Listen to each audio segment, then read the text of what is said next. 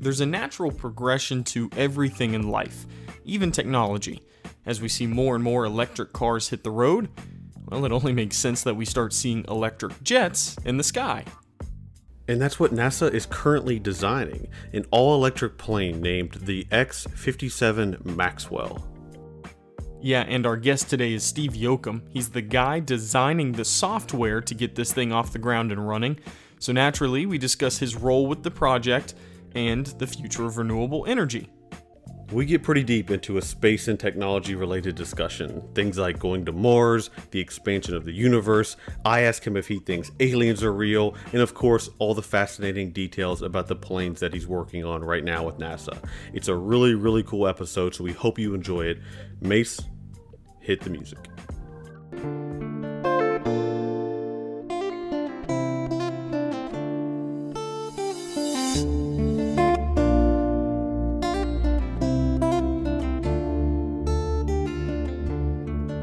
The sun does not always shine in West Virginia, but the people always do.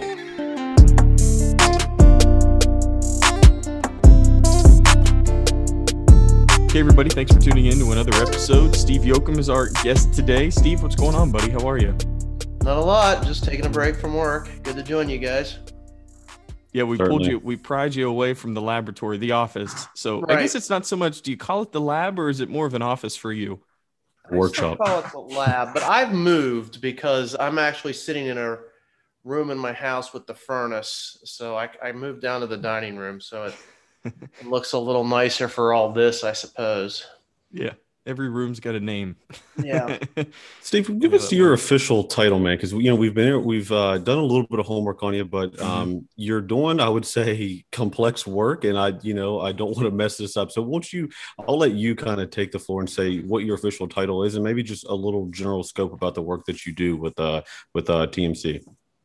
So I'm a senior systems engineer is the title I have. And I do several things with I work for TMC, but I'm a contractor for NASA. Mm-hmm. So I do a variety of work with NASA. Of course, one of the things that we're talking about today is the electric airplane. So my focus is a lot on embedded software systems and the safety of those. So some of the work I do is on a lot of the major manned missions and the major spacecraft, like the James Webb Space Telescope, the Mars missions, anything that's manned. I typically work on. We develop simulations for that so that we can help people verify that software better. And then the electric airplane. I was brought in to kind of oversee all the software development because there is a spectrum of companies, small companies developing software for that plane, but they don't necessarily have the expertise on how to develop software for NASA manned missions. And Right. This is something you don't take lightly because, we deal with software bugs all the time and in your operating system or whatever. You don't really think a lot of it, but any small thing goes wrong in an airplane with a person in it, it could be catastrophic. Not good. Yeah. So you have to make sure the software's, I don't want to use the word perfect, but you got to make sure the software is operating as expected 100% of the time. And that there's a lot that goes into that. So when they brought in all these small companies to do that work, they didn't necessarily know how to get to the NASA standards that are required. So I kind of oversee all those guys to make sure that they're doing things the way they're supposed to be doing it. Yeah, and you have a history of NASA, right? Didn't you? You've worked with NASA closely for a while, correct? Yeah, I've been working NASA stuff for 20 years, I suppose. So all kinds of things. A lot of the work is NASA Armstrong, which is out in California, the Mojave Desert. So a lot of aircraft work, experimental aircraft. Mm-hmm. They're all research programs trying to push research and technology into the commercial sector is really what we're doing. So about this, I mean, because you mentioned several companies, and what kind of came to my mind is like you said, like private companies, maybe like a UPS or a Amazon trying to figure out Yeah, like exactly. electric planes for like delivery inside of cities. Like, do you think that is where like the industry is kind of like headed for commercial use of these things, or what's the general scope of like why do we need like electric planes? I guess point blank. So, I mean, as a transportation industry, Hmm. we're headed there. You can see that obviously in the automotive sector. Right. So, um, and that all ties back to the green aspect, I suppose. With ultimately, fossil fuels are going to run out at some point, so we Hmm. have to have an alternative.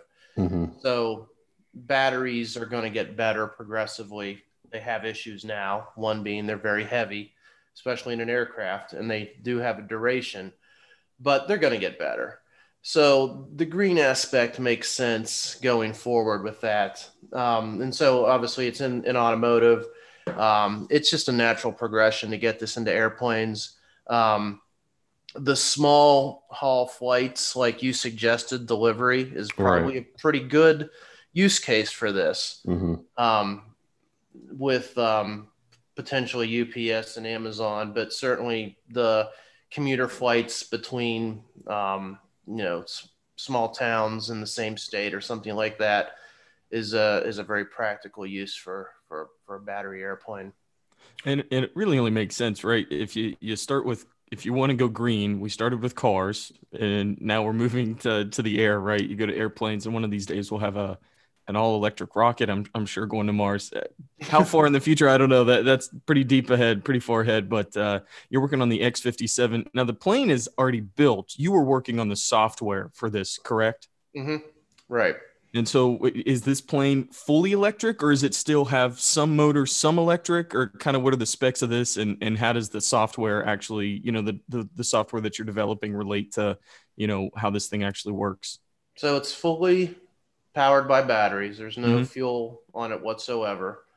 Um, there's so you'd be surprised where there's software. It surprised me kind of getting into this. So there's um, to get this plane to the amount of power it needs to take off. There's actually 5,000 little double A batteries. They're not double A, but they look like double A batteries in the thing. So there's a lot of batteries Get them in at Walmart.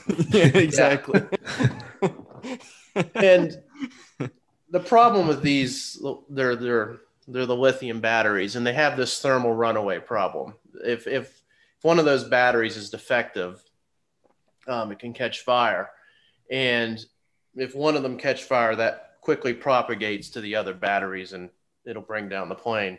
Mhm. So there's a lot of software involved in monitoring all those batteries to make sure that their temperature and their voltage remains within spec, within consistency among the other batteries.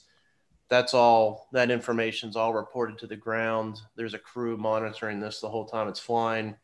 Kind of a roll up of this is reported to the pilot, so he knows quickly if things are going wrong. He can shut it down. So a lot of software just in the safety of the batteries is there too. Then there's a then the motors are electric, and that requires a speed controller that's software controlled. So you have to um, pilot has a throttle just like he does in any other plane. So Hmm. that all feeds through software that goes to the motors to spin them the right speeds. Yeah. So I'm oversimplifying, but Please, yeah, we No. would be. Yeah, Yeah. exactly. That's why we're having you on to break it down for us. How yeah. susceptible, Steve? Like recently, I mean, some pretty cool stuff is just happening, and I can kind of tie it back to this. Like the Colonial, I think like a pipeline was attacked, like in like the software essentially is a pipeline, like yesterday or 2 days ago in the news.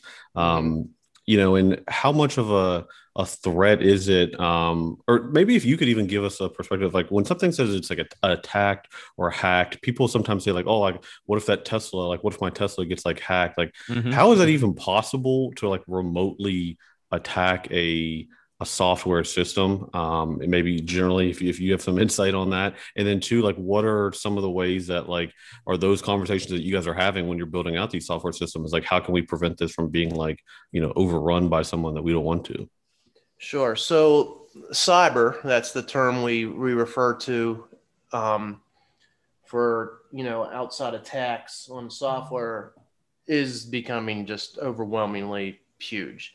It permeates all aspects of software anymore. So we have a cyber team at NASA now that's just dedicated to that aspect. It's pervasive in everything because it's such a big problem. So we look at it and we take it very seriously. Now, how easy is it for someone to hack your Tesla? That's probably not very doable. How easy is it to hack a commercial aircraft? Completely not doable. Despite what rumors might be out there. Good to know. Yeah, there you go. But simply because they're not on a network, they're not on the internet, they don't have a communication link that allows them to be manipulated from the ground or some other source. Right. Gotcha. Yeah. Any system, a satellite does have a communication link and it could be hacked and manipulated. And that's something NASA is looking a lot at right now, is that things like that does have communication links could be hacked. And there's a lot going into that right now to prevent that from happening.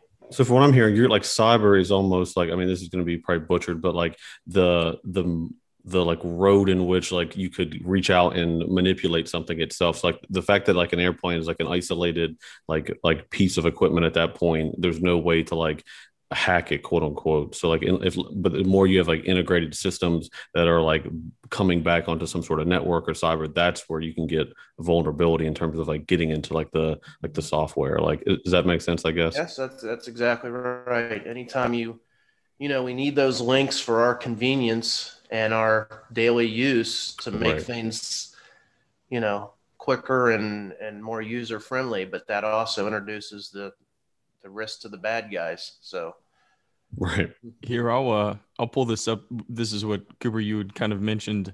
Ransomware attack shuts down a top U.S. gas line pipeline. This is from NPR. Can you walk us through? So what's the difference? How did something like this kind of happen? Was this because it is based from one center where there's internet connectivity and how exactly, what's the difference between that and something like this going on where it shuts down an entire pipeline? And I do see that it says, which carries gasoline. Maybe it's a conspiracy. They want all electric. That's what it should be. Yeah. Obviously, I'm not an oil and gas expert, but this stuff does have. This stuff is networked. They do a lot of monitoring of their systems that gets sent back to a lot of field agents, and so there is a way to manipulate those systems remotely. What is up, guys? This is the Mountaineer Roasting Coffee Break, and if you haven't heard by now, I don't know where you've been, because we've been screaming from the rooftops that if you like delicious coffee, and most of us do, go to mountaineerroasting.com and use code MEDIA15 to get 15% off your online order of coffee. Rusty, the owner, is an awesome dude, and he just gets it, man. He just gets small business. He gets West Virginia culture, and we partnered with them, Mountaineer Roasting. We could not be happier to support them, and they support us. So go to mountaineerroasting.com, use code MEDIA15, and when you type that little magical code in, bam, 15% is going to come off your online order. And then the next thing you know, delicious coffee will show up at your door. So thank you guys for listening. Let's get right back to the episode. And Fairmont, Clarksburg, Morgantown seems to be like a growing hub for space-related activity. Why do you think that is? And what about that area makes it unique to the rest of the state? And why is that kind of going the direction that it is? Just more tech jobs, and that's the way that everybody's going, and why, I guess, that part of West Virginia too. Well, that goes back a long history. I don't know if you guys are even old enough to remember Senator Byrd. Oh yeah. Come on. He's a goat of West Virginia, definitely. For all the good and the bad, but yeah. So, I mean, he started recognizing a long time ago that coal was not the future of West Virginia. So, Mhm. Coal's still very important, but it's obviously got a lifespan. So he knew that we needed to get a different technology or different economic base in here. So he brought in the FBI to Clarksburg, and he Mhm. brought in NASA to Fairmont, and he got that base started. And since then, that those dollars are long gone, but it's been able to sustain itself naturally for the last 20, 30 years. We've really done a good job of keeping this in West Virginia.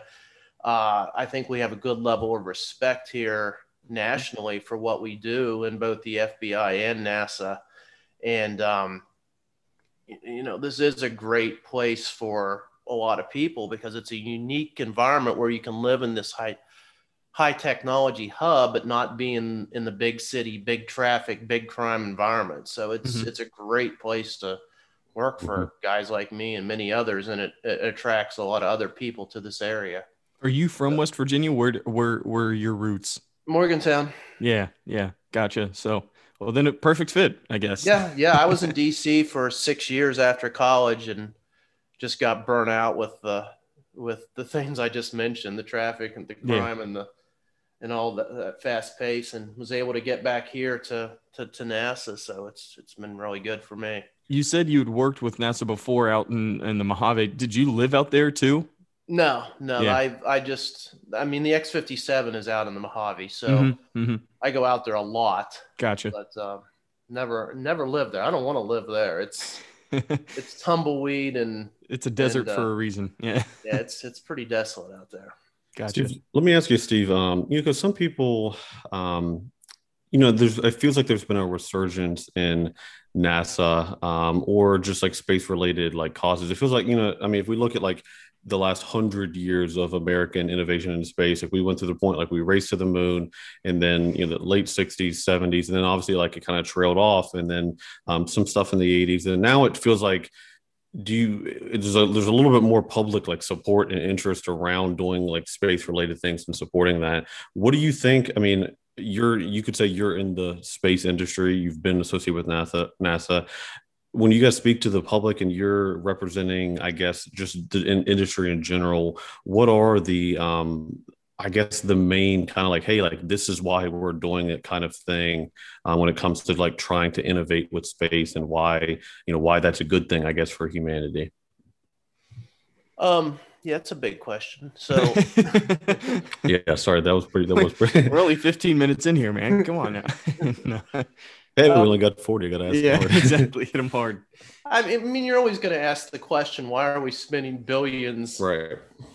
on the International Space Station and sending little rovers to Mars when you have all the problems and social issues on Earth, right? I mean, Right. Yeah, that's a common question for people are sure. going to ask, and they always do. But I guess the answer to that is by doing this research, we do a lot of things. We excite people, we excite children about science, and we get them involved because otherwise, if they didn't see these things, they wouldn't really be inspired to get involved and do this type of work.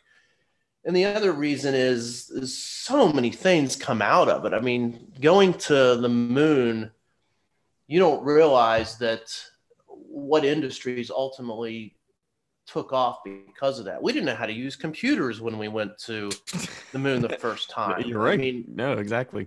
so those computers were, they were cutting edge. They spawned the industry. People don't realize that was the first when the Saturn V took off. That was automated flight. Yeah. Neil Armstrong and Buzz weren't flying that thing. That Yeah. was a computer. So it spawns those industries in many directions that help humanity in countless number of ways, far beyond space and planetary research and things like that. Right. So I think there's probably more to that question, but I think two big things from me would be is it inspires the future generations, and it drives so many other industries that ultimately help humanity. Mm-hmm. No, it's spot on. And I mean, and didn't hope it wasn't trying to be too philosophical. That's But it fine. mean, Oh, I know. I think this is the power of technology at its finest right now. I think it's just like, Some in and out. Coop, are we still yeah, doing that? yeah, a little bit in and out. And I know it's tough. It's tough sometimes. The internet's probably not too good there under the bridge. All right. Oh, I don't even know if you guys can hear me right now. Hopefully you can, but Yeah, you're back. yeah, you're good. okay, cool. Yeah, I mean, like I said, I wasn't trying to make it too philosophical, but I think it's important in the context of West Virginia that it is like, hey, look, I mean, this is inspiring the next generation of thinkers and of creators and of future leaders that we want to create. So I think it's cool that West Virginia plays a part in that community, and that's not to say that we can't focus on the issues that the state has, but I think it's cool that we're playing a part in such a futuristic and aspirational type of industry. Yep. Definitely is. And hopefully it helps maintain some of the brain pool we have here to stay here and gives them, people coming out of we certainly hire a lot of people out of WVU and Marshall, and it's good to keep those people here when we can. Yeah, I'm convinced that passing on our knowledge is the best way to keep people inspired, right? It really is like the master teaching the young Padawan for any Star Wars out there, Star Wars enthusiast out there. But it's like, I do think that that's the best way to keep, motivate the younger generation and inspire them. You got to dream big, and you got to teach the younger ones how to dream big too. So, right. Anyway, Cooper, if you're still, yeah, you guys just went hiking a couple of days ago. You guys just got back, and Cooper is now an alien conspiracy theorist. He had quite no, I think we just lost him again. I can see you guys. I don't know if you can see me. No, Cooper Mason, who's our producer, and a buddy of ours, Nathan Altman, just took a hike, and they said they'd made it out, a couple miles into this trail, and they looked up and they saw all of these like flashing, constant lights, like 50 to 70, like different, like hanging lights, kind of like in the sky. But what it ended up being at the time, they didn't know this, but it was Elon Musk's the satellites being launched into space to help, the internet access. Right. Starlink. Yeah, Starlink. Exactly. So, do you think some of the things that he's doing, are they just preposterous? Are they just totally outlandish? Or are, some of the solutions that he has to the world's problems, are they very legitimate ways to go about trying to solve the world's problems? Well, Elon Musk took on two things that I don't think anybody thought were very doable. I mean, putting out not only a battery powered car, but an entirely new car. Yeah. Built in the US. That's pretty radical. He pulled it off. The other thing he did that I don't think anybody was ready for was he started launching rockets really, really cheap. And then he's got the first man launch of US people to the International Space Station out, as a private industry. That's a pretty big deal. That was a pretty big achievement. Right. So I don't tend to question Elon anymore. So yeah, this Starlink thing seems crazy too, because it's going to take like 30 to 40,000 little satellites to make it work. That's a big number. Yeah. Yeah. But I think he might pull that off too. What's this? Because I really don't know too much about this, but aren't we crowding the airspace now? Like, are we going to ever have satellites bumping into each other? Like, I think that's always like a rumor, like a threat of like, we're sending too much to space and having it hover over the atmosphere. Space debris. Space. So, is that true? Is that? Well, there's a theory. It's called the Kessler effect, and that's when two bump into each other, and then they spew all their debris, and then they hit a few others, and eventually just everything goes down, right? Yeah. So that's a theory that's out there. But the other side of that is we've been doing this a long time now, and really nothing catastrophic like that has happened yet. Yeah. But we got to be aware of it. We do have to manage the junk in space and be careful that we don't pollute it with stuff that isn't functional But I think in general, him sending 40,000 satellites up there sounds horrible, but I don't think it's going to be catastrophic. Don't quote me on that, but Yeah. I think it's going to be okay. Steve, let me ask you this: if they said, "Steve, you can take a ticket up to Mars," are you going to go? Or are you like a big space guy like yourself, and you're building and designing these aircrafts? Are you also like going up and are you like in these planes as well, or how's that work out? I'm not going to go to Mars. I can tell you that because there's no air and it's cold, so it doesn't really appeal to me. Sounds like Morgantown. Sounds like Morgantown. For 9 months of the year. I like working on them, but I don't want to fly. Yeah. No, thanks. Yeah. I don't know. I don't know. It's hard to say whether or not we would actually do it. If there was a reason to go, then for sure, go, maybe you'd go. I think if the if the was base was a football game going on up there, you'd have. What would be the reason you would go to Mars? I can't think of a reason. Well, I mean, if we needed to get off this rock, then I would go to Mars. But people say that, but think about this. I mean, bad water and bad air is a lot better than no water and no air. Yeah, you need those two things to survive. But if we've polluted the water and we've polluted the air down here, what's the difference? I don't know. Yeah, I don't know. That's Earth would have to be pretty bad to have to go to Mars. True. It's a pretty forsaken. It's cool. Desolate. Cool pictures, but it's really forsaken. Those pictures too really are really not even that. I've seen some incredible pictures of Earth. Those are just rock photos. Just cool rock pictures from. They are just rock pictures. Mars, but. Steve, what about like a serious note here? Who actually does fly these planes? Are these like experimental pilots? Or are these like trained just kind of like your regular commercial aircraft pilots? Or who is kind of like taking it? Like you do all the work. They're like, all right, let's send this sucker up, see if the software holds up. Like they have test pilots. That's their guy's job is their generally retired Air Force guys that NASA hires to fly these planes. So it's. Okay. It's not something civilians get to participate in because there's definitely a level of danger in there. They are experienced in flying. Right. And you guys know, Chuck Yeager, obviously. Yeah, exactly. West Virginian who broke the sound barrier. That occurred out at NASA Armstrong on the X-1. So now we're on the X-57. That's so cool. Yeah. That is so cool. Okay, so now that makes sense. The X is just experimental. Is that right? Yeah, that's pretty cool. Yeah, that is very cool. So, what was X-56? What would have been like the big jumps in the X models? Can you? Well, I'll let you wiki that. There's a wiki page with all the X's. And there's quite a.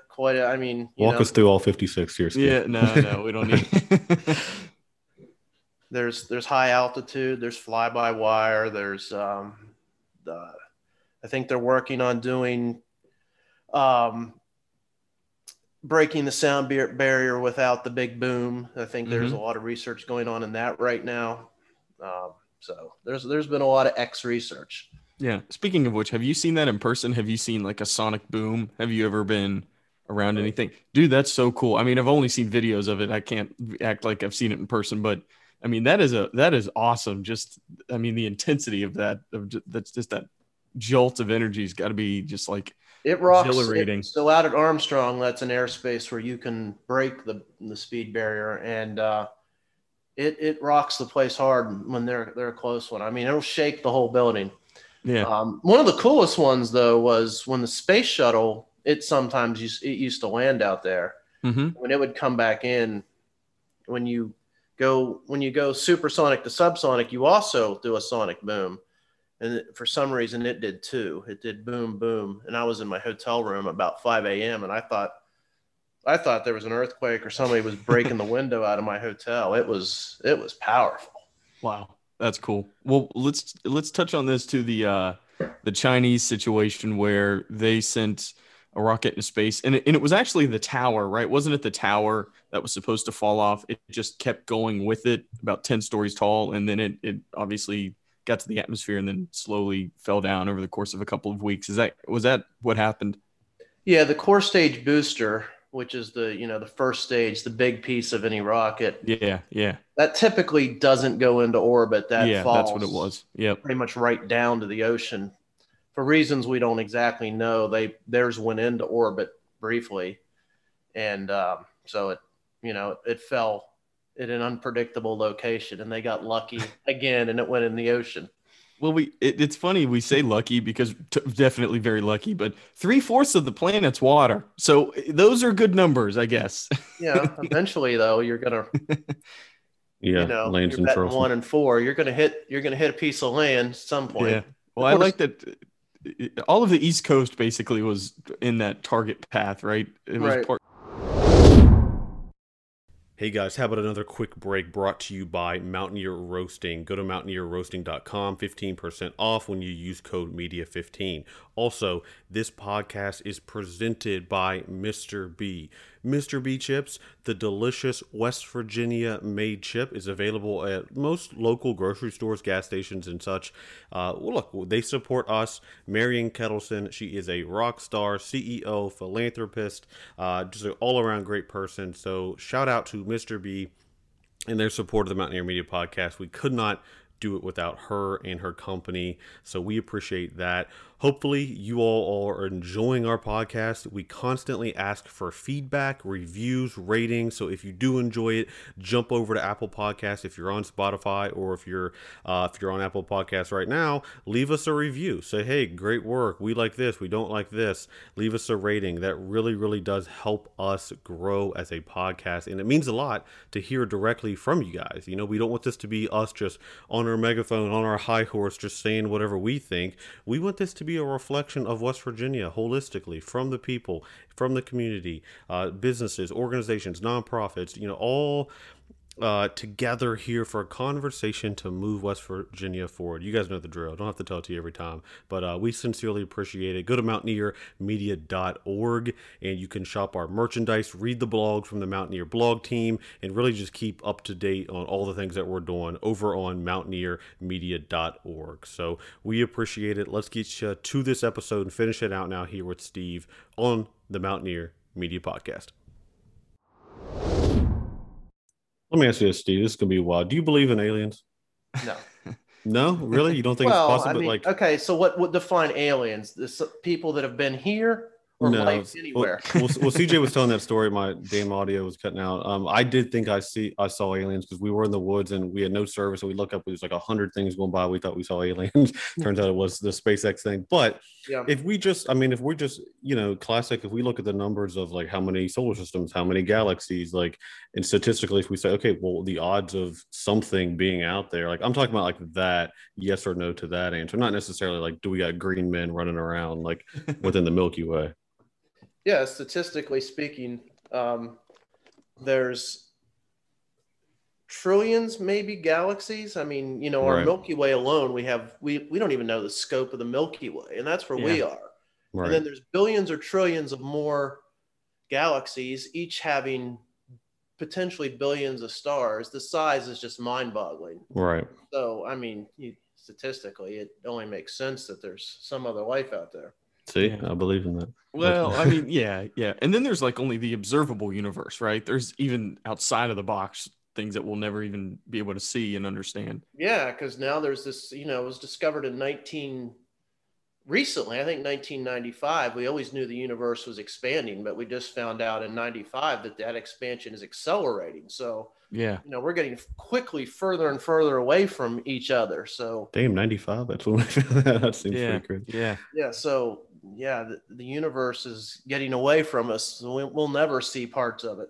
That's interesting. So go ahead, Cooper. Go ahead. Also, what does Green Bank, to your knowledge, do specifically? I mean, in West Virginia, I know it's like a unique observatory. Is that associated with NASA directly, or how is that? Do you know anything about that? Part of the National Science Institute, but NASA does utilize them for various things. I mean, that's a radio telescope. Obviously, it doesn't see anything. It listens to the radiation that occurs out in the universe. Yeah. And it's the biggest single movable telescope, I believe, in the world. that you can actually tilt and point in Right. a specific direction and track things. Mm-hmm. So I think I heard a rumor that they actually picked up that like the latest rover landed on Mars Oh, before JPL did, and they had to keep that quiet. So what? That's pretty cool. yeah, That's super cool. yeah. Okay, hold on now, because and whether you can tell us this or not, I don't know, but you guys did there was some news yesterday that are you allowed to speak about publicly? Was there some information like a new contract or something with NASA or anything to that matter? With my company, TMC. I thought so, but maybe not. Nothing. I guess nothing. I don't know of anything significant. I mean, there's Nothing comes always to mind there, huh? new contracts coming out. Yeah. Yeah, So. yeah. No, I thought there was like a quiet period. I thought that there was like a certain like quiet period. Oh, you're talking about your yeah. So TMC just won a new, I think 5-year contract with NASA where we'll continue to support their work for the next 5 years. So I mean that's cool for us. So Mhm. Yeah. yeah. Well, that's cool for us too. So Awesome, man. yeah. Cool. Well, good stuff. So okay, so let's see. Are you we'll just keep going deeper and deeper here. Are you simulation theory? Are we all one simulation? Are we just big boom? Are we like expanding universe, just floating rocks just by accident? Where do you kind of stand on all of those theories? You're our only space guy so far. Sorry, Exactly. that you're getting all these questions. Like, Exactly. We don't always you're- have the space on, so we like to dive deep when we can.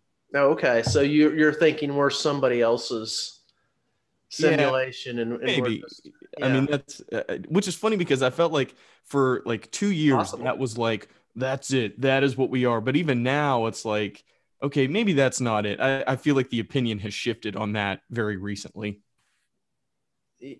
Yeah, I mean, we could be somebody's puppet in their play, and we are being observed, and we're just their entertainment. Sure, why not?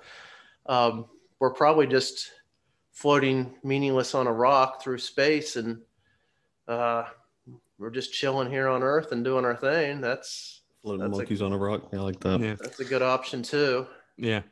How much work do you all do with the institutions of West like you said, Marshall, WU? Is there a lot of collaboration between the students and the research and the professors up there with like the private industry? Yeah, so we another thing you can Google or wiki.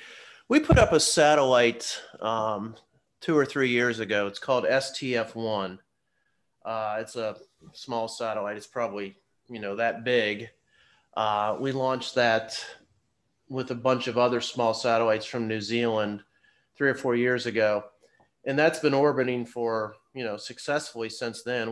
We've sent back several pictures of the Earth, but there's 3 science experiments on that satellite, and those were all developed by students and professors at WVU. So Wow. we worked real closely with them during that phase, and we're still sending data back to them. So That's pretty cool. Mm-hmm. WVU is right down the street, and Right. a lot of our employees, including me, are from WVU. So everybody knows everybody. So yeah, we work a lot with them. Yeah, that's awesome. Gotcha. Dude, I'm looking. These are like really cool. We'll pop on here. I'm looking at all of the X model planes that we were just talking about. Like this is the one that you were talking about, right? The X-54 low noise supersonic transport. Is that like not having a supersonic boom? Is that what you were kind of talking about? Right. And I think if you look at X-59, X-59 is doing the same thing. Prototype quiet supersonic transport. Yeah. So somehow having that big nose on the plane reduces the What? Look at that thing. The What boom. the hell? Very Yeah. strange looking. yeah. What the hell? That's crazy. So maybe it just like pierces the air more, like that big long nose just kind of like cuts the air more. Yeah. So real rich guys are going to fly on that because it's Look it's at this small. You thing. can't- The Gremlin. That doesn't look like it. Gremlin is new Looks to like me. a I don't know. Greyhound bus right there. Oh shoot! Some These of are the big- so unique looking. Yeah, I didn't think so. So John or Steve, I'm sorry. So each one of these is essentially they just keep numbered, but they're all different. They're all trying something new, or are we trying to like hone in on a certain capability each time? Some of them are refinements on the others, but yeah, Okay. typically they're a whole new concept of while you're doing something. Wow. Very cool. Very cool. They don't give you pictures on some of them. Those are maybe Yes, I think some of them are classified. Some of them might be classified. in design. That's the cool thing about NASA, though, is very little of NASA is classified. So interesting. Interesting. Most of it gets shared with the public. I was gonna say, do you have to have like a clearance to work with NASA, like for your role, or in general, if you're gonna if someone's working with NASA, do they have to go through some sort of process? Generally, they don't have to. I mean, you got to pass a background check, but you don't have to have a clearance typically. There's things where it makes it useful to have one. There's certain programs that NASA collaborates with the Air Force and Navy on some things. So, occasionally you need one. This is cool. I guess we were talking about Elon. Of course, SpaceX is all about, having a rocket go and then take off and come back, right? Reusable. But NASA was kind of testing that back in 2001, this X-33 half-scale reusable launch vehicle. That was something that launched and then came back. Is that what the idea was there? I don't know that X-33 went, but if you scroll back down, there was one X-37. Yeah. X-37 is being, or maybe it's X-38. It's one of those is being actively used. Gotcha. Now that's all classified. We don't know. We know what it looks like. You can click on the picture there of X-37. That's there's X-37. So that's what it looks like, but we don't know what the Air Force is doing with it up there. But it stays up for like a year or so, and then lands. Interesting. Lands at Kennedy Space Center. Yeah, very cool. Wild. How much are other countries? I mean, like, is the U.S. still a leader in space, like research innovation? I mean, or is China quickly closing the gap on like what we're doing? And classic like Russia, like, where, in your opinion, or how much do you guys pay attention to like what other groups or programs are doing in terms of being like competitive for what you all do, being contracted out by NASA? Yeah, the U.S. is definitely still the leader in space. Russia was, really big there in the 60s and 70s, but that kind of, they hit on hard times with the fall of the Soviet Union, and they're still in it, but they're still a long ways from us. Obviously, China is, and like everything else China does, quickly trying to get in the game. Right now, they're in the process of building a space station of their own. So, we're still... Yeah, we're still leaps and bounds above most countries, but that gap will close, obviously, as the technology becomes more basic to other countries. They'll start catching up. So we gotta keep pushing. Definitely ahead, keep time. Inspiring the youth. That's right. Very cool. And a Russian astronaut's what, a cosmonaut, right? I don't know why I just thought of that. Yeah, they are. That's what a Russian is. And I think that is where we should end this one. So, Steve, thank you for taking some time to answer all of our dumb questions that we could write down and think of. They were fun questions. I like them.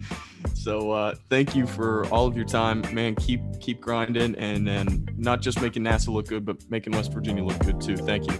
Yep, anytime. Thank you, Steve.